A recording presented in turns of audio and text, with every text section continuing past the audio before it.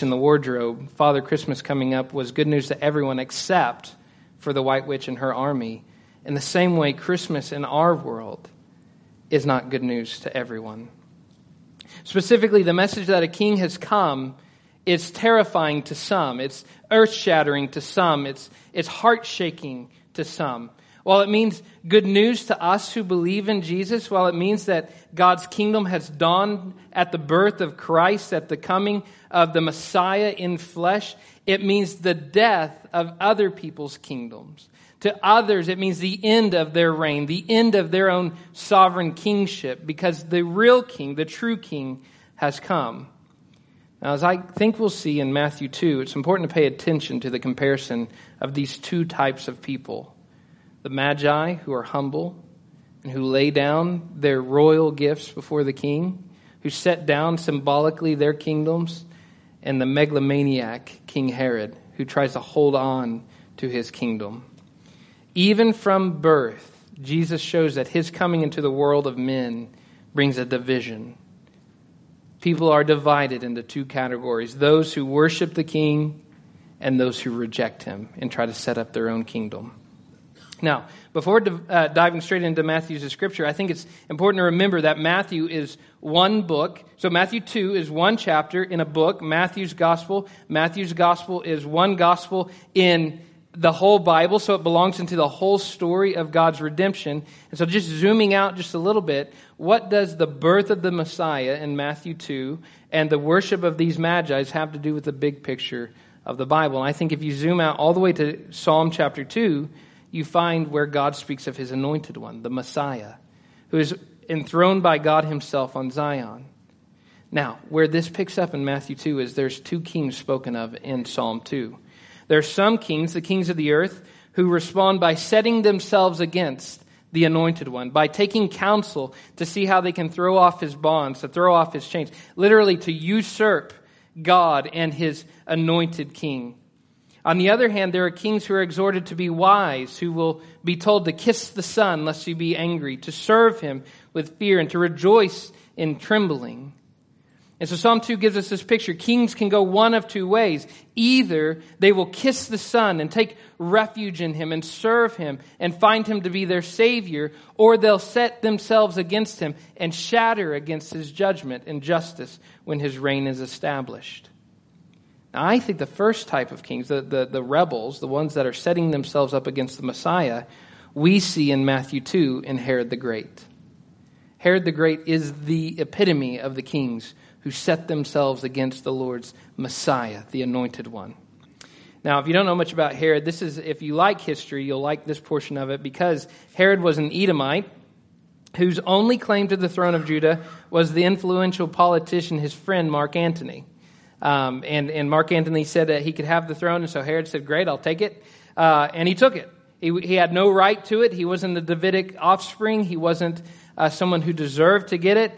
He had no biological right to the throne. He was an architectural genius, as I think some of these pictures that I have up here will show. Last time I used this thing, I couldn't get it to work. There we go. This is Herod's palace. As you'll see in some of these pictures, it's beautiful architecture. This is a king who knew how to shape and form and how to take over the kingdom, take over nature to build his kingdom. That is his personal pool. He sectioned off a section of the Mediterranean to be his personal swimming pool and bath. This is telling you a little bit of what this king is like. Can you imagine a guy who sees himself as so powerful, so glorious, that he's going to concrete off a section of the sea for his own personal swimming pool? Well, that's him. He didn't like the water in Caesarea, so he decided to build an aqueduct, as we get there, that took the water from the mountains, and it was like ice cold water into his own personal cup. He built great, amazing things. He even built the second temple. This was a king that we all would expect to be king. He was glorious, powerful, mighty. He did whatever he wanted to do. And yet, as we will see, King Herod's palaces, his temples, his aqueducts, his fortresses like the one at Masada, they're all left in ruins. his glory faded. He held on to his kingship. He set himself up against the Messiah, and he shattered against the rock of Christ the King. The second type of king, I think we'll see in the Magi. The word Magi mean wise men, basically. And they were dignitaries and officials in Persia. They were given royal status. If you read Daniel chapter 2, Daniel chapter 4, you see these wise men who kind of have authority like a king, who are advisors to the king, councilmen to the king. Their word is effective and powerful. So these are royal type figures. Even if they're not true kings in and of themselves, they stand like kings, and they are the kings who are wise, who kiss the Son, who serve him in fear and trembling. These are the kings who bow down themselves, who lay down their kingdoms for the sake of Christ, the true King.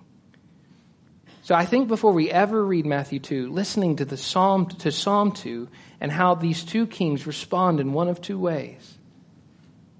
And immediately we're forced to see that there are two reactions to the king who comes.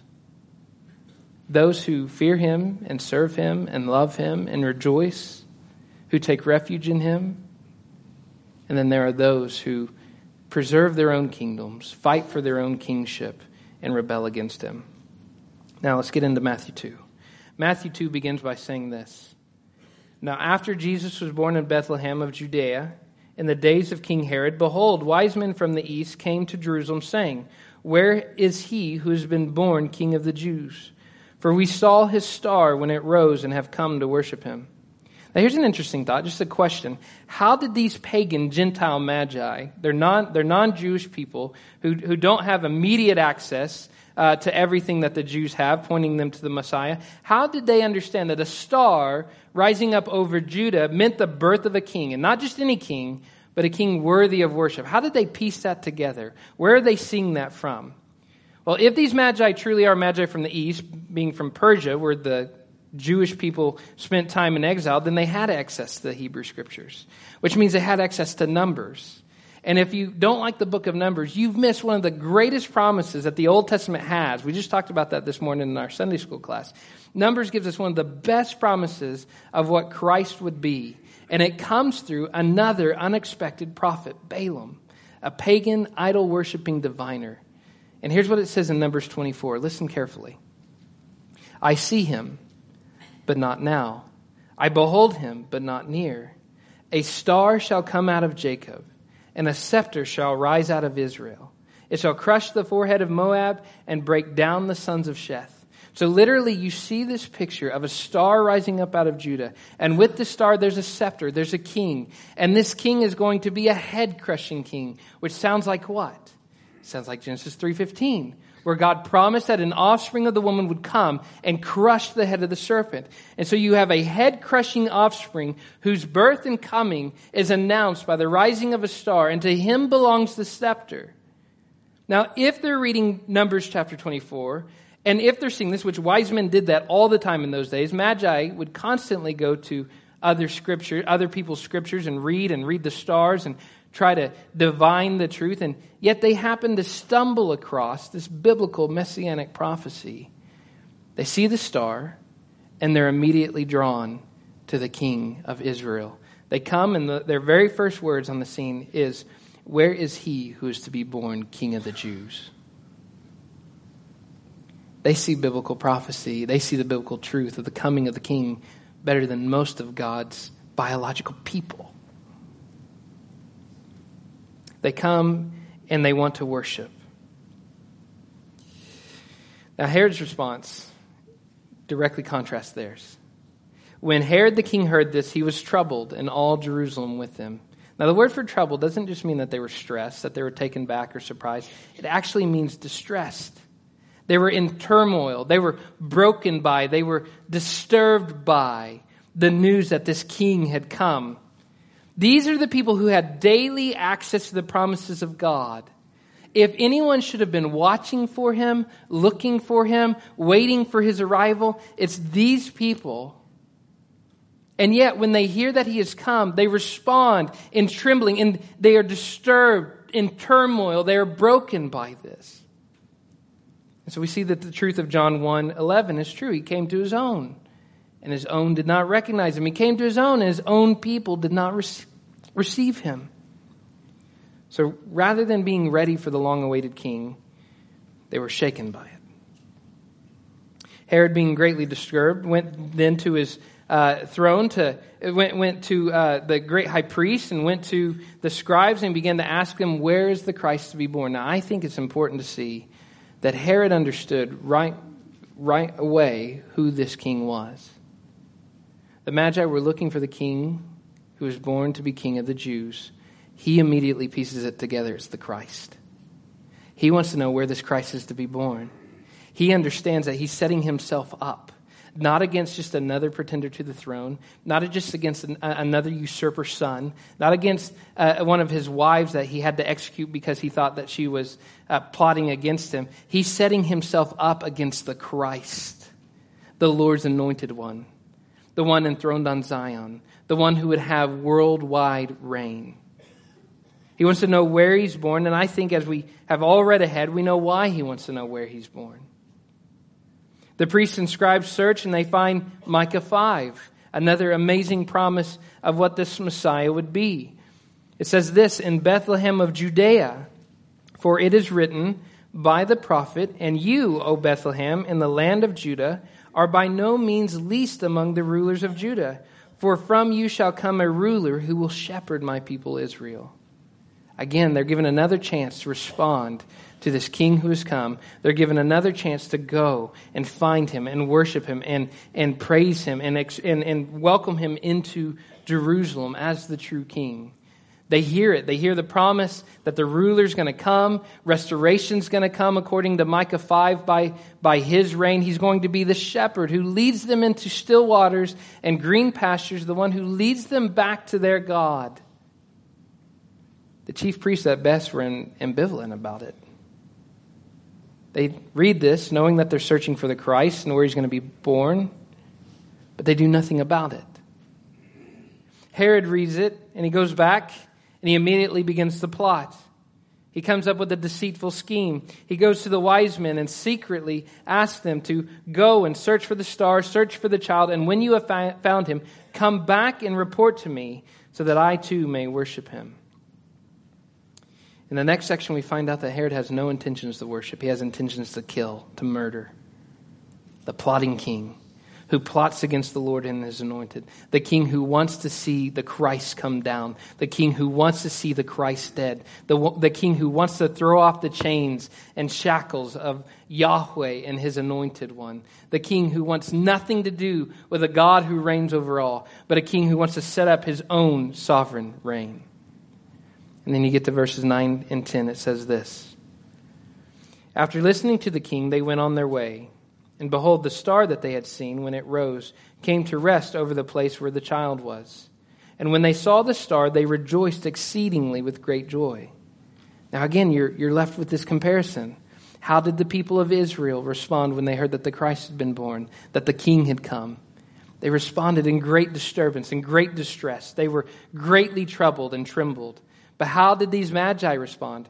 They rejoiced with exceedingly great joy, completely unaware of this happening. With us reading this, if we were to be good Jews, we'd just be awestruck by this, that the king's own people don't recognize him, that God's own people don't see him, that God's own people don't worship him and welcome him in. But these magi welcome him with joy. And not just any joy, great and abundant and overflowing joy.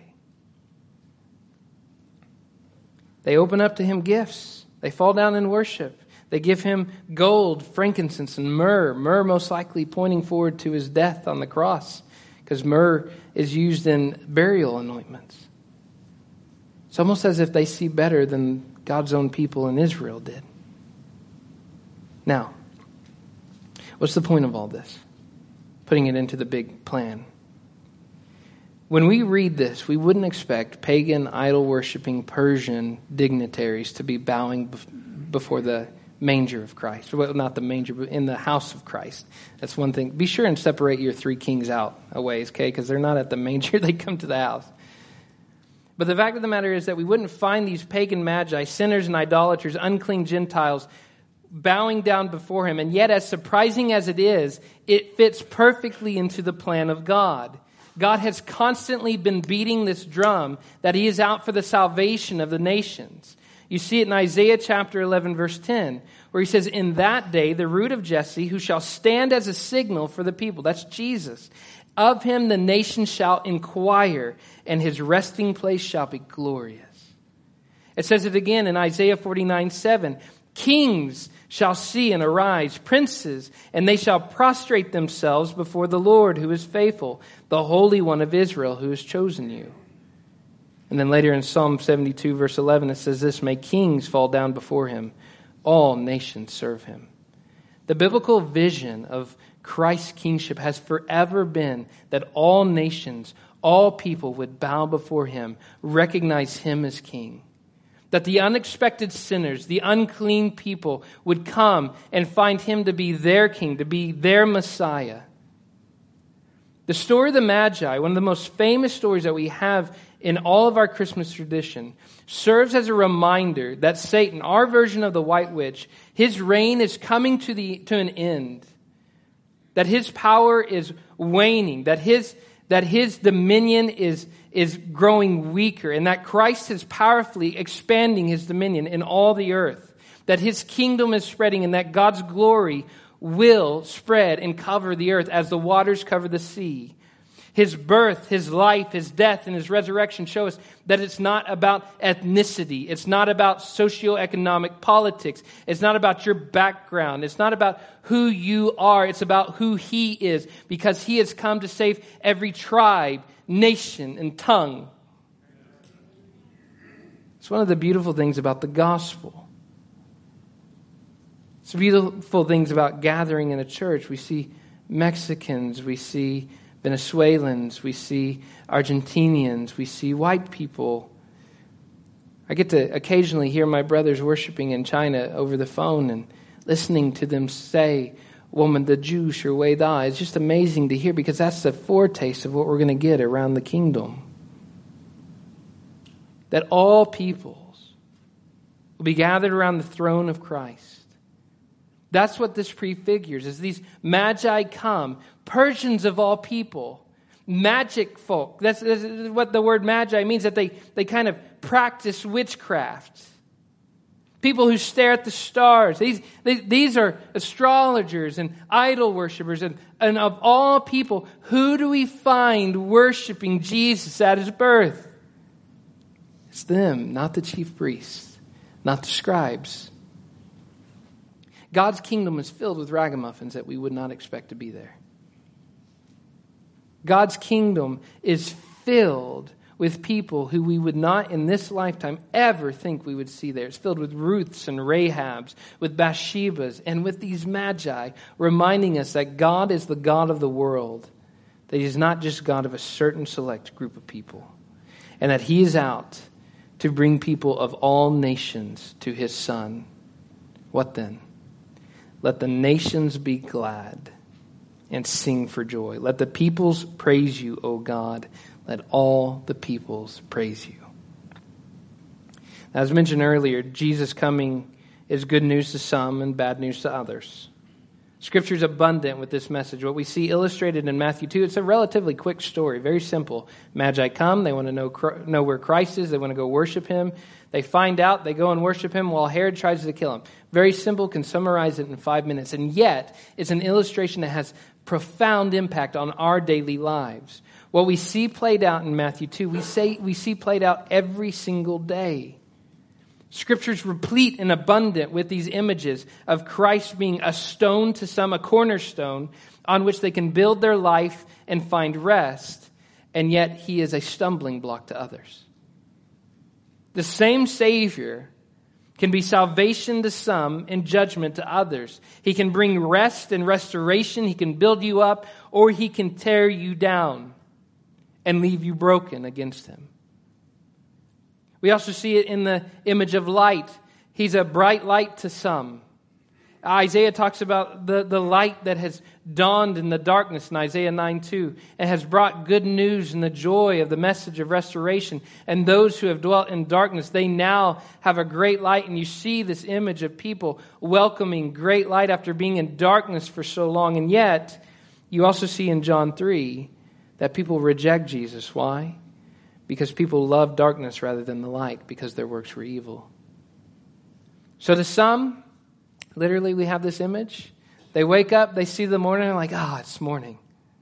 And to others, they wake up and they shield their eyes. It's morning. And they try to hide their face. That's how people respond to Jesus. He's either their stone, their stumbling block, their bright light, or their blinding light. And it's always true for all people. He's one of those two things. There's no middle ground here.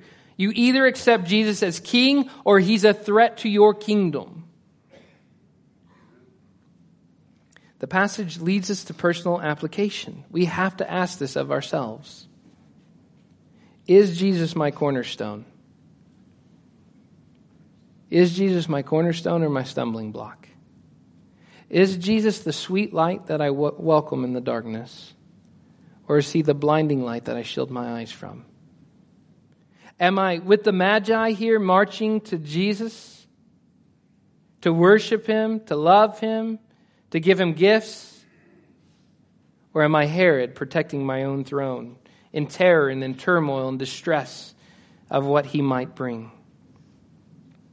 Do you view Jesus in the way that we would hope that the gospel would bring us to see him as king? Or are we like Herod, busy building our palaces, our personal pools, our vomitoriums where we can eat and indulge, go vomit and eat and indulge some more? He literally had a place like that.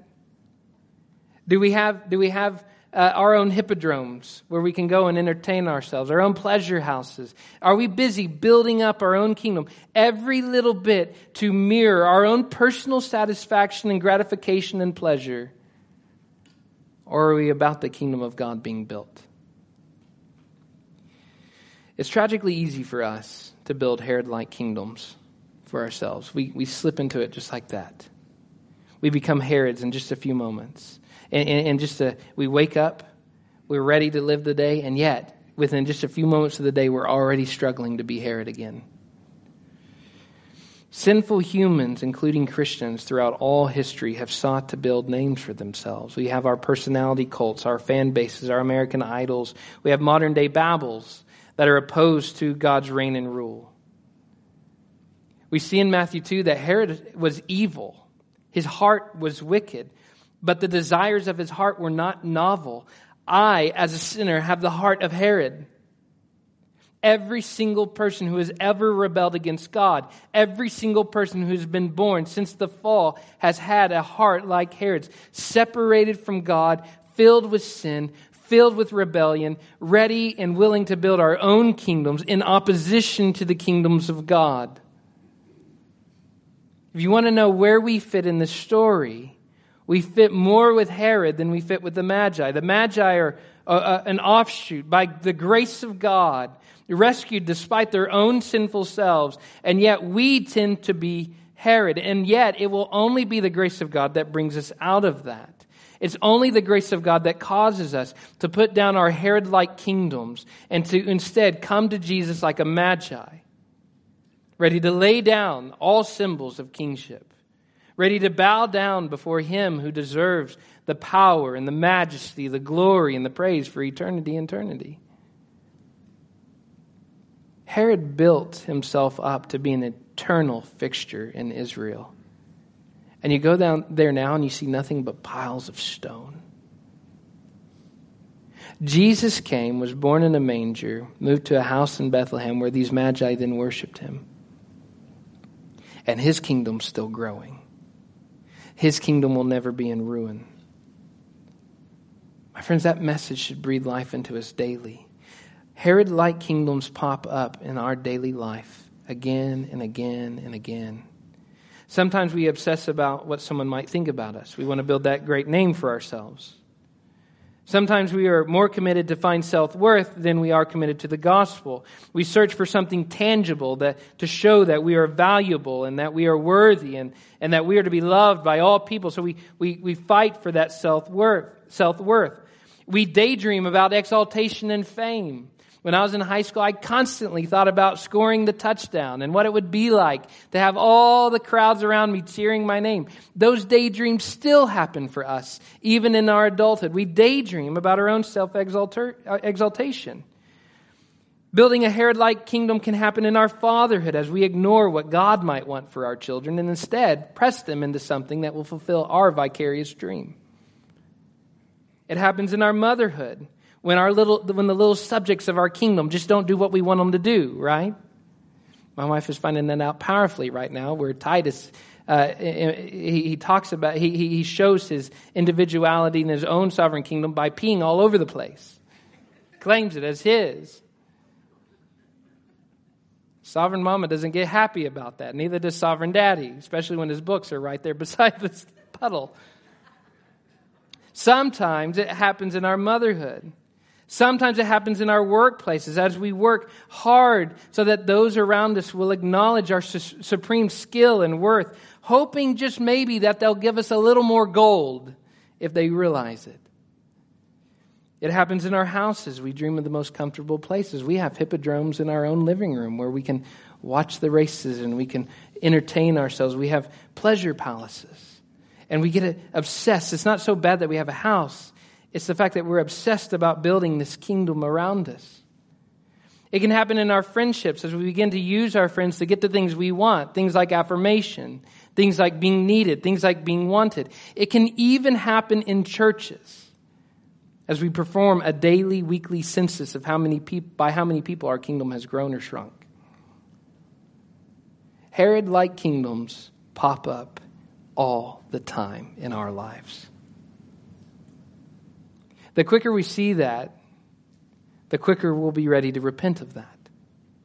The only remedy to fight against these Herod-like kingdoms is this insistence that I be king and that I be remembered and that my name be remembered above all else and that I be set up as an eternal fixture in the lives of others. The only way to fight against that is to come to Christ daily like a magi in that posture. Bowing. People who know that they're not the true king bow. People who know that they're not the sovereign Lord of all bow. So we come daily to Christ like a magi. And then in this, we acknowledge his right to reign in our life. We acknowledge our inability to rule ourselves righteously. And we hand him over our most precious gifts, the gold of our children. We hand over our time, our name, our fame, our wealth, our relationships, our home, even our dreams to this king, acknowledging him as king, acknowledging his right to rule over these things that we now lay before him to use in his own pleasure. When we do this, we also subtly recognize him as our refuge. As we come daily to Christ like the Magi, laying down our gifts, laying down the most precious things in our life, we come to him recognizing the fact that this is the Son that Psalm 2 talks about. Kiss the Son. Serve him with trembling. Rejoice with trembling. We come to him, approaching him as the mighty, majestic, amazing dignitary, the King of all the universe that all history has waited for. You might say, okay, I hear what you're saying and thumbs up on it. But why shouldn't I build my own kingdom? I mean, Jesus isn't here. I don't see him, right? So why not build up my own pleasure palaces? And why not work for my own name? Why not accumulate gold? Why do I have to build somebody else's kingdom? Why should I give my life and my treasures and my possessions and my gifts and my skills? Why should I give that for somebody else's kingdom rather than mine? Here's why. Because he's worth it. Because he's worth it. What king has ever stepped down from his throne and dressed himself like a slave to die a slave's death? What king has willingly allowed himself to be conquered and executed by his enemies? What king would remain silent as his rebellious subjects hit him, spit at him, pulled out his beard, mocked him, put a sign, King of the Jews, over his head, just out of making fun? What king would forgive insurrectionists as they nailed him to the instrument of torture? What king would look on his executioners in love and say, Father, forgive them, for they know not what they do? What king would die humbly and be buried in disgrace and stay there for 3 days, allowing his enemies to think that they had won? Now, what other king also burst the bonds of death, folded his own grave clothes, and walked out of his own tomb in glory and power? What other king ascended into heaven, sits at the right hand of God, still bears the mark of a sacrificial lamb, and yet holds the power of the Lion of Judah? What other king has promised to be with you at every turn and every moment, who says things like, I will never leave you till the end of the age? What other king can even turn our sorrows and sufferings into moments of amazing redemption? He can take our bitterness and doesn't just use our bitterness, but empathizes with them, sympathizes with them, knowing that we are weak people ourselves. What other king has tasted the bitter cup of suffering, experiencing suffering in such a way none of us could ever imagine? What other king took our separation from God for us and now has reserved a place in heaven right now that's ours because of his sacrifice? There is no other king like that. None but Jesus. None but Jesus. We worship as king because he has shown himself to be king indeed. Now, it's unclear whether the Magi actually understood how appropriate their worship was. If you watch the old what's the movie, The Robe or whatever? It's Ben-Hur. If you watch the old Ben-Hur, then the Magi show up again. We don't know. We don't know what happened to them. We don't know if they show back up. If they knew what Jesus would do at the cross, we don't know. If they actually became Christians, as some points in history tell us, we don't know any of that. But one thing we do know, we know how appropriate their actions were. We know how appropriate their worship was. We know how appropriate it is that they would bow down to this king who would build his kingdom through death, burial, and resurrection. Herod, on the other hand, is just a name carved on a stone. That stone is crumbled and broken and left in piles and rubble. My friend, if we build our own kingdoms, we will find the end of our kingdom just like Herod found the end of his. Herod died just like every other king in history died. Herod's kingdom was left to others just as every other king's kingdom was left to others. Herod's kingdom faded and is broken and is just a footnote in history. But Jesus has the dominion. Jesus is a king who will never be dethroned. Jesus has a kingdom that will never shrink. It will only grow. Jesus has a kingdom that will never fade out of history. It will never be a footnote. It is the title page, the cover, from cover to cover. That is God's kingdom. The whole book of history is about his kingdom. He is the king who does not fade, who does not die, who does not end. He is the king who for all eternity we will sing to the King of the ages, immortal, invisible, the only wise God. To God be the glory forever and ever. Amen. Let Matthew 2 remind you of that. Herod, broken, forgotten, Magi, still remembered for the way they worshiped. Let's pray. Father God, I pray that you take this little seedling of truth that I have given in the sermon. Father, you can give the growth. Father, you can take my haphazard words, Father, and cause them to bear fruit in the lives of your people. And I pray that you will. Father, let us lay down our own kingdoms and give ourselves fully to the true King, Jesus Christ. God, we love you, and we pray that you help us love you even more. We pray this in your Son's name. Amen.